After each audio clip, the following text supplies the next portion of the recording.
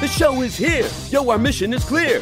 It's time to change healthcare. Have no fear. Today is the day. This is the hour. Together, you know we've got the power. Drop the silos. We're all the same team. Patients, docs, nurses, tech, and marketing. How can anyone be satisfied with the way things have always been? Yeah, we've tried. So join us now. Join the revolution. Digital health is the evolution. Status quo, more like status no. Yeah, this is the healthcare rap. Y'all come on, let's go.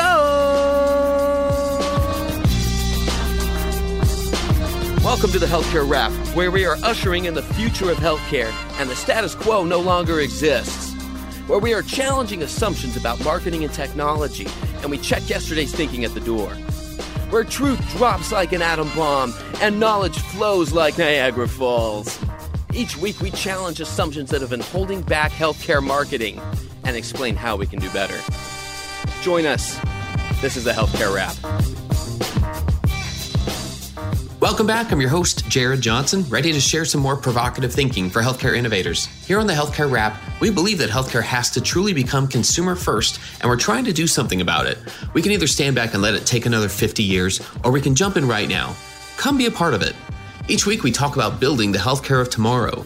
We recently passed 180 episodes in 3.5 years on the air, and we're now in season 6, where we're focusing on how to operationalize and scale consumer-first healthcare, and digging into the details of how to make it happen. So here's what's going to go down today. We have the flavor of the week about the latest flex on the healthcare industry from CrossFit. What does the announcement about their new primary care offering tell us about the intersection of fitness and data-driven healthcare services? I'll talk about that. Then Zane and I share some provocative thinking about why it has been so hard historically to create healthcare services and experiences that people actually want. We'll dive deep into the patriarchal origins of traditional medicine, then we'll look at how to create an internal culture of innovation and gain consensus for new ideas. This episode's jam-packed, and we have a lot to share along the way. It's time to dive right in. Are you ready?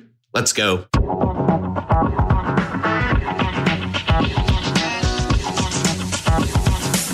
Flavor of the week. So this is what it's like to watch disruption happening in real time, right in front of us. Every week, it seems, there's a new announcement from a familiar brand that's now offering a healthcare service. Who's the latest non-traditional player to flex on healthcare? Would you have guessed CrossFit? That's right. CrossFit has announced the launch of their new primary care service called CrossFit Precision Care.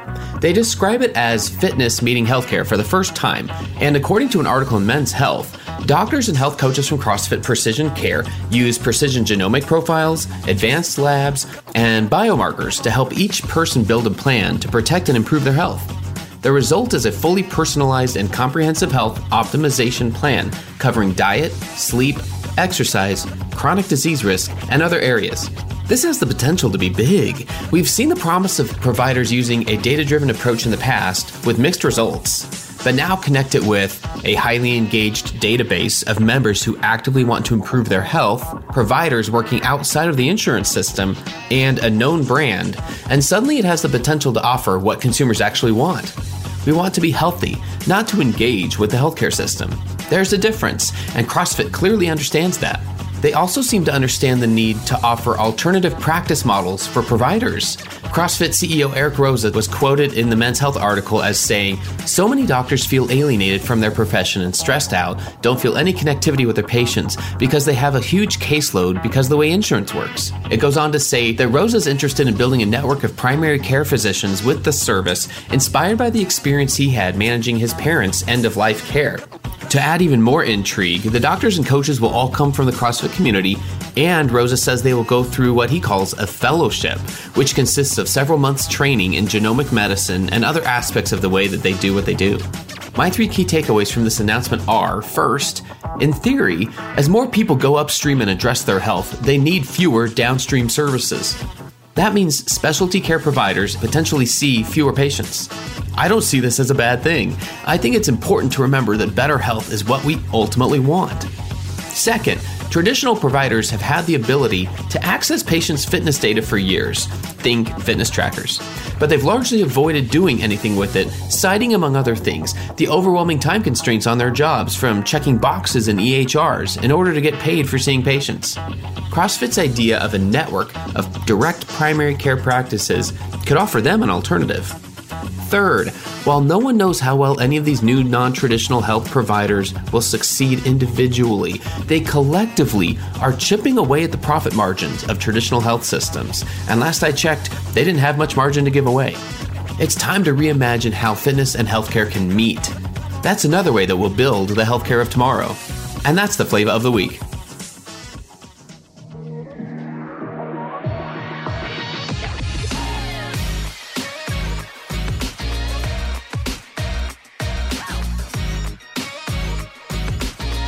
The flow. Hey, Zane, good for you to be back. How are you doing? Doing good, Jared. Excited about the future. We're in the dog days of this pandemic. We're starting to feel a little bit normal, even though the Delta variant's ravaging in some areas. But I'm excited to get back to whatever our way of normal is or was or will be.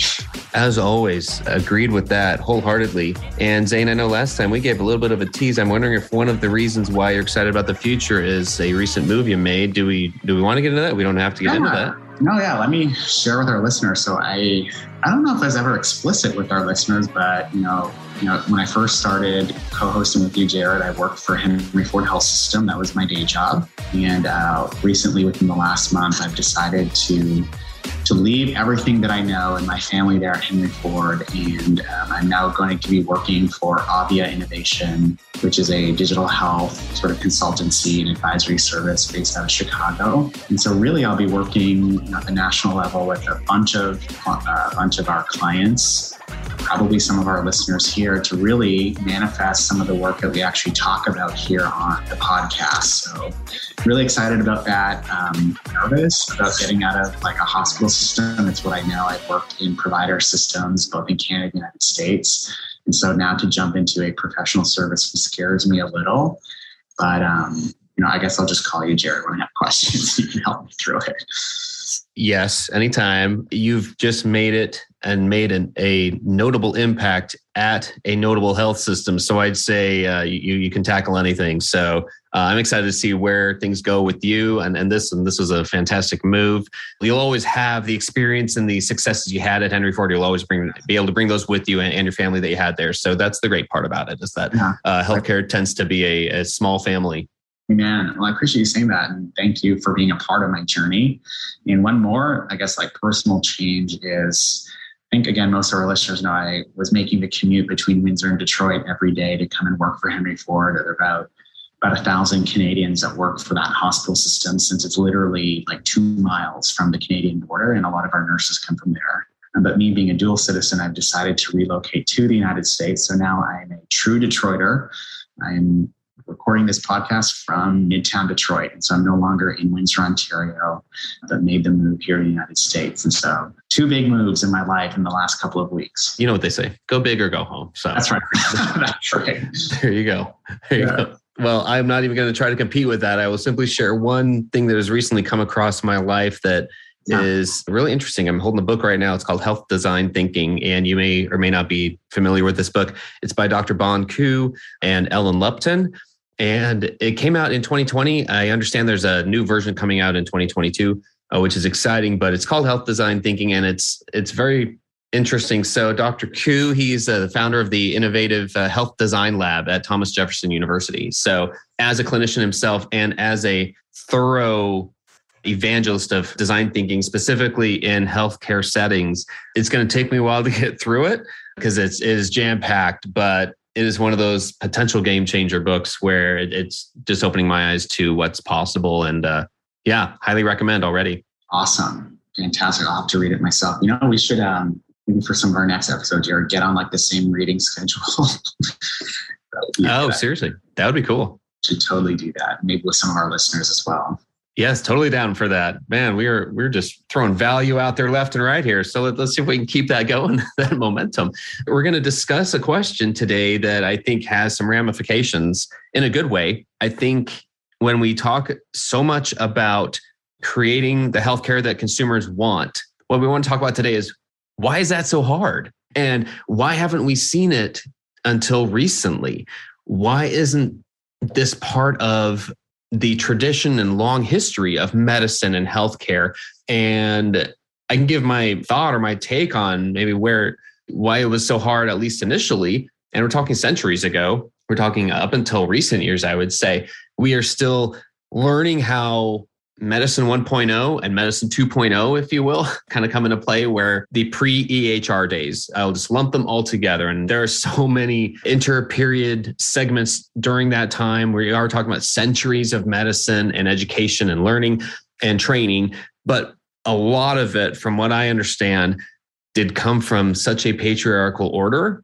Sure. That there was not, this comes back to research and interviews I did when part of the book I wrote called Connect the Docs. The second half of that book was going to be on a totally different topic. And I changed direction in that book because I started talking to so many people. We were originally talking about digital health tools, and we ended up talking so much about how to empower patients. And it changed my mindset.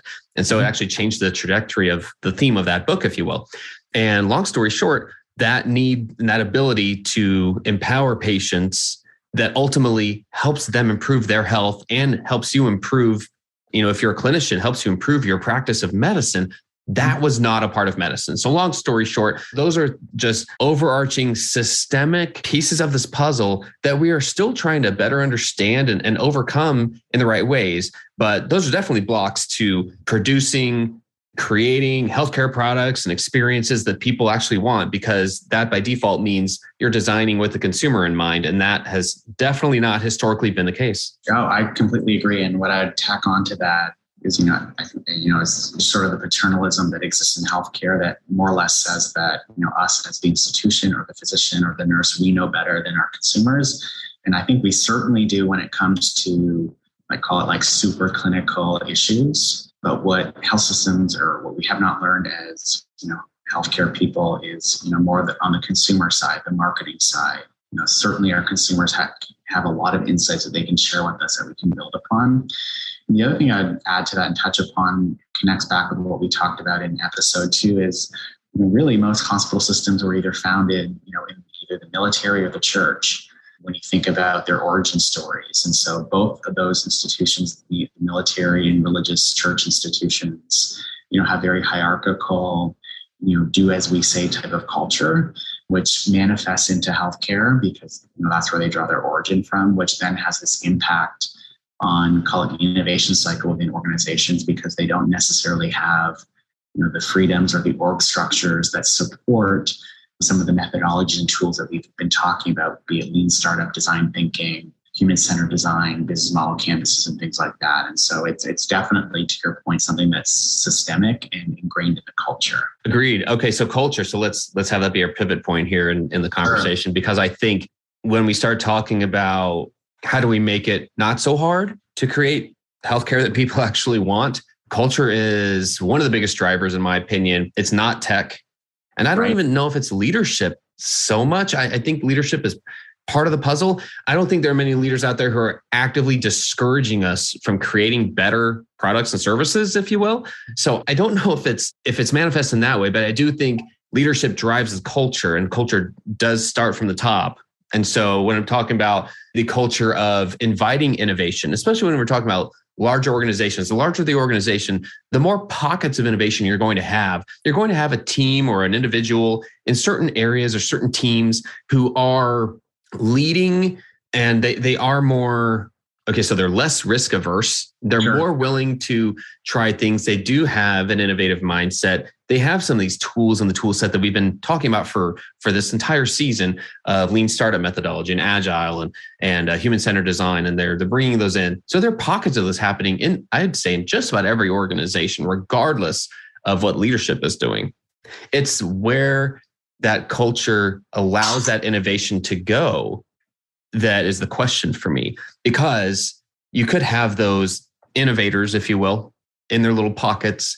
And if they feel like the lone wolf, if the reaction to what they're doing feels like a threat to other people in the organization, if it's not communicated properly, if they're just trying to be an evangelist to that thing, they understand the value of an innovation, of an advancement, an evolution of whatever you're doing, and they're not thinking about how do I gain consensus for this idea, then quite often that's what extinguishes new sparks in my mind. I don't know. What's your take on culture and its role in everything? No, yeah. So when you talk that way, it reminds me of a framework I learned through Vanderbilt University. I ended up taking a Coursera course, which I love Coursera, by the way, called Leading Strategic Innovation in Organizations.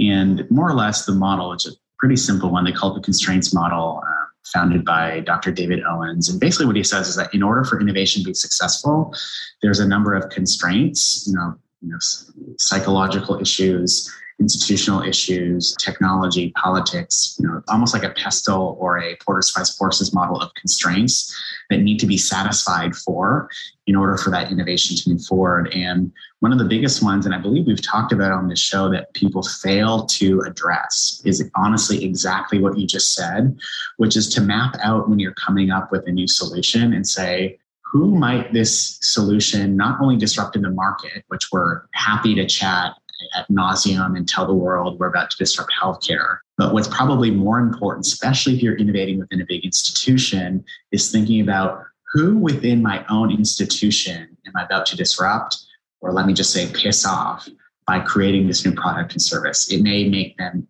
their product or service irrelevant. It may make their product or service, less important, or frankly, just completely replace it, right? And so it's that internal work that needs to be done in order to successfully evangelize whatever it is that you're trying to do. And really, the best practice there is to actually pull in those people you're going to disrupt and make them part of the solution, so that really your innovation is their new version of themselves, so to speak. And so that's definitely one thing that folks need to be starting to think about as they're leading their own digital innovation process and product design within their healthcare institution.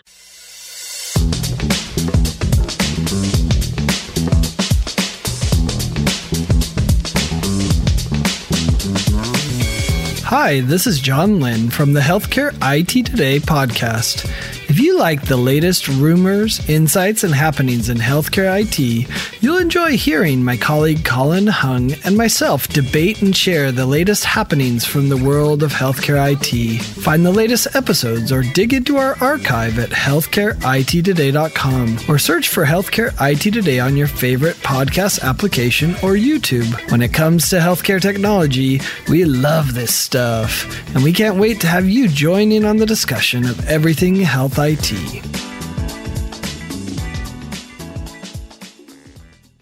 Hey, this is Scott Burgess from Healthcare 360, the fair and balanced healthcare podcast, exploring everything you wish you knew about healthcare, but don't. Join us weekly in an open, transparent conversation with some of the biggest names in the healthcare business, surrounding this one question and one question only. Had you known there were other options to exhaust and explore before you travel down the traditional healthcare route, how would you weigh those options against what you think healthcare and medicine really is? For more information about Healthcare 360 and how together we can help transform lives, visit scotteburgess.com, subscribe to our YouTube channel, or follow us anywhere you enjoy listening. See you there. In terms of how do we leverage that thought and that process and that mindset to make it a little easier to create healthcare products, and any other thoughts on that in terms of like how maybe a starting point for organizations who aren't quite there yet? Yeah, so I think one thing, and this is a bit of a nebulous concept, but I think one of the biggest things, and this gets into who to disrupt, is really working with your HR leadership and leaders around creating psychological safety within an organization, which I know is a bit of a buzzword right now. But really that's sort of it's a term that ultimately is coined to mean we need to create environments where we work, where people feel free and empowered to speak up, not only for clinical safety, which obviously we do with ORs, but speak up with new ideas, and probably more importantly, and I know you talk about this all the time, Jared, is to speak up and say, why are we doing it this way? Organizations where that's not possible, where you might feel like you can't speak up, you'd be attacked, you might get fired, you might get blacklisted, you get your email turned off and told you don't work here anymore. In organizations that have that culture where there's no psychological safety, it's nearly impossible for them to innovate, anything spectacular, because you, by definition, can't be disrupted, right? And so that would be one thing, which is not And it's not really a super technical recommendation because there's a lot in there, but it's certainly something that your HR teams definitely need to be thinking about. And then to continue to manifest that is, working with your performance management system, your talent review process, and your leadership development process, where you're starting to incorporate, dimensions of innovation, ideation, new product design, things like that into the criteria of what it means to actually be a leader within that institution, or develop or further develop your career within that institution. For example, at least at the institutions I'm familiar with that I work for, there is no extra points or bonus given to people who come up with new ideas. There might be, good, rev share and an intellectual property policy, but there isn't really, it's not on many people's list, key performance indicators to actually be innovative, like come up with something new, bring new value to patients, make more money for the health plan, so on and so forth. And so getting down to those tactics within your HR and org design, talent design, comp function, I think will do wonders to start creating that environment where innovation can flourish and ultimately we can catalyze, the healthcare that people actually want to receive. Ooh, bonus points for new ideas. I'm really, really latching onto that thought because I can see a lot of benefits to it. I'll be super transparent. So one company I worked for, I used some of our own methods, business model canvas and design, and came up with a new product, and sold it. Actually, I sold the product before it was even finished. And we did a Wizard of Oz MVP. And so we faked it for our first customer. They had no idea, but they paid for it. And so I took that to my boss and said, hey, boss, it's been a great year. By the way, developed this product. Didn't even tell you that I did it. It made this amount of money. Can I get a raise? Right? I'm just being real. This is what I really did. And the answer was, hey, no, we don't have, it's not that I don't want to give you a raise, but I talked to HR and we don't have a framework to handle what you just did. Thank you for what you did. Thank you for creating that. But it's not within the policy or, the raise structure or the criteria of getting a raise for that. And my boss was apologetic. She said, you should, but we can't. And so what I ended up getting was a bonus, which I appreciate, just different than a raise. But it just goes to show that a lot of our traditional organizations, and maybe this is something we need to talk to Kelly Gill about, who's a recruiter, aren't set up well to actually incentivize innovation, new product creation, ideation, and really business development and sales. So just an example there. That's a fascinating example. I think not going to get more real than we get. Right. It's the truth. And getting, unfortunately, we have to get down to those tactics. Because again, bringing Kelly Gill into this, who's, that fantastic recruiter that we spoke to, was it this year or last season? And he talked about how, all these disruptors in healthcare are able to hire and recruit because they do have, structures that allow to pay people unfairly when they move mountains, right? Where in traditional hospital systems, we don't do that. And good people, good innovators, as much as people are driven by mission, and I am and you are, but at some point, if we learn that we can make 10x more money doing, innovating down the street as opposed to here, we're probably going to entertain that opportunity, I would think, right? So something to look into. No, I couldn't agree more. I think versus having the mindset of what can I do to make sure I don't lose my job? Yeah. That mentality, that defensive mentality, which is very real. I know a lot of our listeners are going to relate to that because that is how you feel right now. And that's just a reality of certain types of organizations we are in. And I think that even relates to, I guess, one other obstacle I think in terms of what has kept it so hard to create the right types of healthcare. And that's been an understanding of new technology. So not the tech itself, it's how quickly can we understand it and gain enough insights and train and test it and spread that knowledge. Because what I see is that you'll have this term that I credit Dave Winnicky at PK Global for first making me aware of this term, silos of excellence. So we're getting experts really deep in certain topics and certain platforms, and especially with new tech, because you're finding somebody who on your marketing team needs to be really, really deep understanding a CRM or a marketing automation platform, for instance, or a consumer data platform. And so you get people who are really good at that. but then they are in a silo. And so that expertise, the understanding of how to use that new tech, there's an entire process and a culture that needs to be built around it to transfer that and expand the knowledge of it. And this is most certainly a challenge, especially in the bigger organizations you get. And what's useful is to go into that eyes wide open, knowing that people are going to see new tech as kind of the shiny object, and other people who may not have the background in it are going to want to be part of a team. They're willing to figure it out, but they don't know where to start, or they just don't have all the technical expertise they quite need to really be the quote unquote expert in it. Yep. And I think there's pluses and minuses for that. But I also think this is one of the easier solutions here, which I think is to decentralize the expertise. Yes. Meaning with technical and digital, instead of saying, here's our team and that's all they do, and we have to run everything by them and they're the experts, we're getting right back to that thought of paternalistic culture and having to go get permission or get trained by one certain team, versus if you make knowledge transfer a priority, especially when it comes to tech and digital, then you're going to have fewer of those issues. And this is very much not a tech issue. It's a people trying to understand tech issue. And so that is, I think, one of the easier ways we can make some progress here is start to say, great, bring on the talent who are experts and go really deep.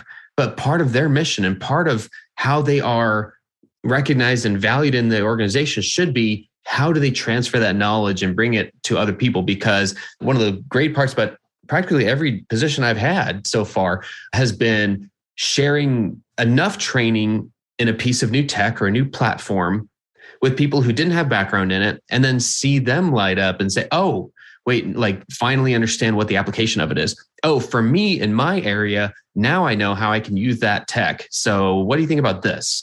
And that ideation process is one of my favorite parts of being involved in new tech. So yeah, I think it's one of the lower hanging fruit here. I agree. And part of that connects back to psychological safety, where we're a mature enough of an organization to recognize that people are not necessarily just their job description. And so they can ebb and flow between different areas of expertise. And that's okay. By my marketing, if I'm, the chief information officer leading IT, I do not feel threatened if the chief marketing officer also knows something about IT and is coming to me with ideas and recommendations and vice versa. And really that hits on what you talk about all the time, which is breaking down the silo mentality in healthcare. And so certainly we can all focus and be responsible and accountable for our domains, but also be mature enough to recognize that I'm not the only expert when it comes to this. And let me humble myself to invite other people into the party to help me co-create and ideate and come up with the best solutions based on our collective insights. I'm giving you a virtual 100 emoji right now. Yeah. We can build something better together than any of us can on our own. And we just need to plaster that across our foreheads every single day. That's how we're going to create a healthcare of tomorrow. That's how we're going to evolve and improve and get us closer to the healthcare that people actually want. Zane, any final thoughts on this topic? All I'll say is that, in my last, 3 or 4 years of career work, I just realized how important this culture piece is that we're talking about. And it's not an easy problem to solve, so I don't want to make any representations, but I realize now it's so fundamental. You can have great tech, you can have great smart people, you can have all the great tools that we talk about, but until you really start to get intentional with your human resource team and obviously the CEO and say, hey, we want innovation not just to be a thing that we say, but actually embedded into our culture and make some of those tactical changes that we talked about around comp and things like that. Until you start to do that, you shouldn't expect there to be any big innovative breakthroughs or changes in your organization until that's done. To me, I realize now that's just really the foundation, and there's no getting around it, in my opinion. Fantastic. Zane, giving us a ton of value as always here. Thanks so much again. Thanks for joining us. Stay safe, stay well, and we'll speak to you again here soon. All right. Talk soon. Thanks, Jared. Ed Marks here with Digital Voices, the only podcast for chief digital officers across all of healthcare and life sciences. Digital Voices is about the voice of the patient, the provider, the payer, pharma, big tech, retail, public health, really any part of the healthcare and life sciences ecosystem. That's the digital voice we want to capture as we learn and break barriers across the entire spectrum. Join us weekly as we drop our pod. Hey, thanks again for listening. We hope you found some value in this conversation. And if you did, do us a favor and follow us using your favorite podcast app, then tell your friends and colleagues about us. If you like what you heard, please spread the word. Healthcare App is a member of the Shift.Health Content Network. If you enjoyed this podcast, you're going to love the other shows in the Shift.Health Content Network. Go check out the latest show. In fact, it's called Hello Healthcare, hosted by Chris Hemphill. It's focused on people who are moving healthcare forward, how healthcare strategy relates to data and AI, and what you can do to create or demand a better future. Subscribe on your favorite podcasting platform or at Shift.Health, where all 35 podcasts and video series are free and available on demand. Until next time, keep marketing forward. Thanks. And that's a wrap.